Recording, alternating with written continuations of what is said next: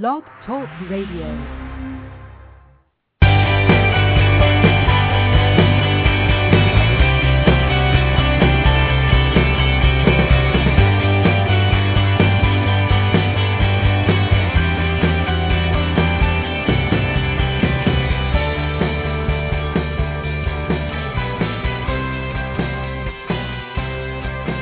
Welcome to Mega Yacht News Radio.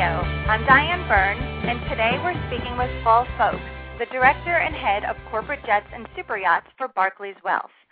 Qualified as a banker, Paul, along with two colleagues, developed the Corporate Jets and Super Yachts team to focus on transactions for high-net-worth individuals and corporations around the world. Now, given all of the news over the past year about financial institutions failing or otherwise teetering on the brink, this introduction may make you wonder why I've brought Paul here today for this interview. Well, there's actually a very good reason. Even though the global economic crisis did have an impact on Barclays, the firm, unlike other high-profile institutions, did not cease super yacht lending or even general recreational lending. So today we're going to talk about how the international banking and economic crises have affected yacht lending, how Barclays has adapted, and what owners should do if they're in the market to buy. So let's get started. Paul, thank you so much for joining us here on Mega Yacht News Radio. We're glad to have you.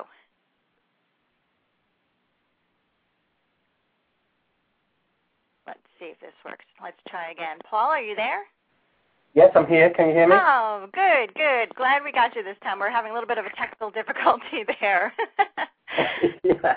Thanks so much for joining us. I really appreciate your time. No problem whatsoever. Now, the global banking crisis is very well publicized. The dramatic changes in lending terms were obviously necessary, and the consumer frustration with the changes are pretty well documented. But from your standpoint, from a corporate perspective, what was it like? Was it as tumultuous for you as it was for the consumers? Did you find yourselves having to redo contracts after they were, perhaps originally prepared?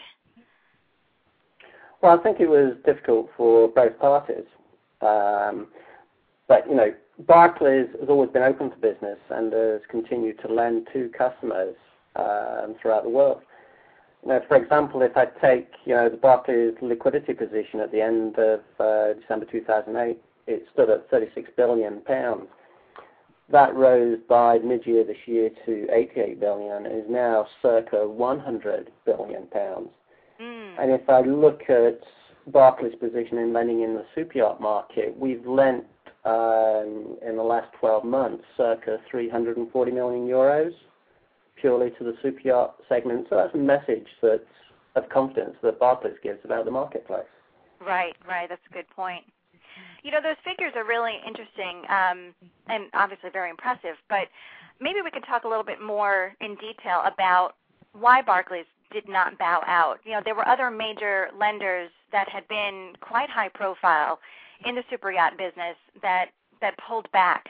So why did Barclays remain firm, besides the fact that you felt confident in the business? Were there any discussions internally about how maybe you saw opportunity to take over where other companies bowed out, or were there other reasons involved too? Well, I think you have to look at the approach of Barclays to this particular market. We've always been a responsible lender in terms that we've always looked at the combination of the credit quality of the client and the quality and the valuation of the assets, both today and in future values. So we've always had a sort of in-depth look at the client's ability to repay.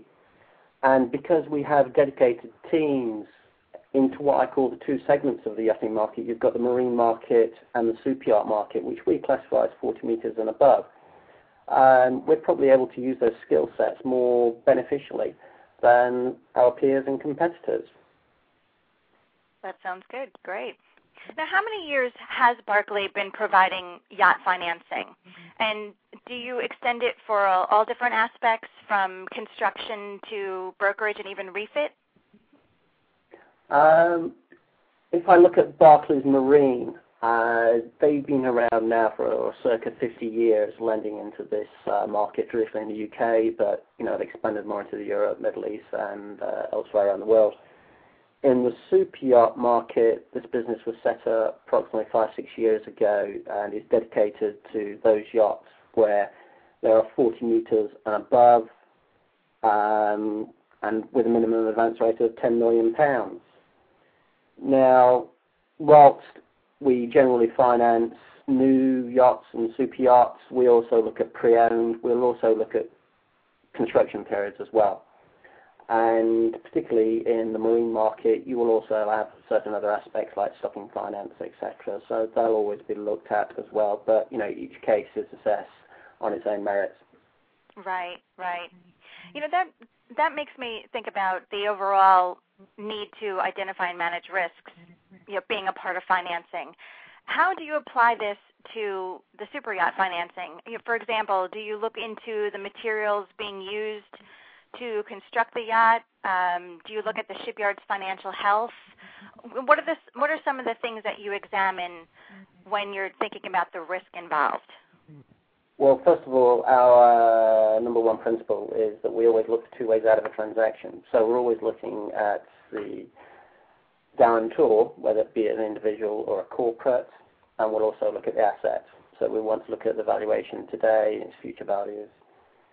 So when we're looking at the overall transaction, as part of our due diligence, we'll always look at the yard for a new build in terms of assessing their financial strength, their history in building super yachts of that quality and ilk. We'll also look at the operational and performance risks and put that all together as part of our normal credit and due diligence. We'll also take a view from our external advisors, and we'll also look at the valuations of the yachts that they have produced that exist in the market and see how they vary. Okay. Now, what happens if a new build project runs late? It's a very common occurrence that stems from things that can sometimes be outside of the yard's control. For example, change orders from the owner or perhaps equipment being delayed in shipping. Can a client renegotiate the length and other terms of their super yacht loan? Well, I think, we've got to be realistic here. I mean, a lot of build contracts will have a slippage clause in any case.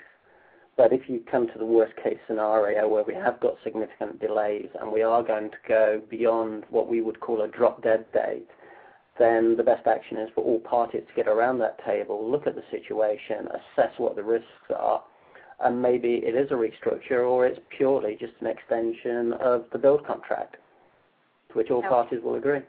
Right, right. That sounds good. And what about the risks in regards to the client? You touched on this earlier, but I'd like to go into it a little bit more. You talked about looking at the financial health of the individual, their assets. How else do you evaluate who makes a good risk, especially in terms of these days where so many financial institutions are quite risk averse? Yeah, I think, the best way to describe this is, from a starting point, is that we want a personal financial statement of the client, which more or less mirrors the profit and loss and balance sheet of a corporate. So we need to understand their sources of income, the stability of that income, and we need to understand the assets that the client has around the world, which jurisdictions dominate, and also the associated liabilities. And we use that as part of our picture to build up a grade for that client, which will then determine the price that we will apply to that transaction for the cost of our capital. Mm-hmm. Let's walk a little bit more through the process of the client obtaining financing. Are there any steps that they tend to overlook that they should take before meeting with one of your officers? I think the most common scenario is the lack of information on day one. I think in years gone by, people have talked about the project more, the yacht more, but less attention has been paid to the income and the assets, i.e. the net assets of the client. And I think in today's world where we've almost got a CSI approach, the client really does have to get on day one full financial detail of his personal circumstances to us in order that we can assess the situation. Right, right. Now, when you're talking about the assets, too, are you talking all assets, liquid and otherwise, or are you being very specific? No, we need to look at all the assets and the associated liabilities because we want to have a look at whether those assets have got stability and value, how liquid some of them are, all as part of the credit quality of the client because, it's okay looking at the serviceability, but what happens if something goes wrong? So, a few years down the road, we want to know that that client is not overburdened with debt and can continue to service the financing. Right, right. That makes sense. Do you see any trends in terms of the percentages that the clients wish to finance? For example, do people tend to want to finance maybe 40% of a project's cost or more or less, or is there even no real average and it varies pretty much from client to client? I think it's a combination in reality. What you have seen prior to the credit crunch were potentially transactions of 8% value and interest only. I think those have disappeared now. People are getting more realistic. The maximum they want to borrow is 70%. And again, depending on the size of the project and the jurisdiction to which they're from, it could even be lower. Oh, wow, interesting. Okay. Now, what about any further changes that may be pending in the banking and financial world? Do you see anything coming down within the next few months that could potentially impact yacht lending, or does it seem like things have somewhat settled for a while? I think the dust is still settling, especially what happened last week in Dubai. In the super yacht market, though, which again I define as 40 meters plus, those clients are significantly wealthy. They haven't overreacted to the economic situation. They've tended to be calm, and I think that's been reflected in some of the values of these super yachts, especially at the top end. There's been no panic sales, there's been no forced sales at the top end, and I still believe that the market is still waiting to see what really happens. I don't think we've hit the bottom as yet. Right, right. I agree. I've talked to several shipyards and designers, and everybody's feeling a bit more confident than they did a year ago, but they're still thinking that the worst may not perhaps be over yet. They're hoping that it is, of course, because they'd like to just proceed back to some semblance of normalcy. But they're really not holding their breath just yet. So, which is unfortunate because I think it's keeping a lot of people in a bit of a holding pattern. But they're doing what they have to keep their businesses going and just trying to get adjusted to the new normal, I guess. Yeah, but by the same token, people need to look at the good points, that have manifested themselves in the marketplace. There have been a number of sales in the super yacht world, and you have got banks that exited the market looking to re-enter, and you've also got new entrants. Right. And, there was some good news that came out of, the super yacht show in Monte Carlo earlier on this year. So right, this is true, right. There's some good news as well as, the sort of global bad news. Right, right.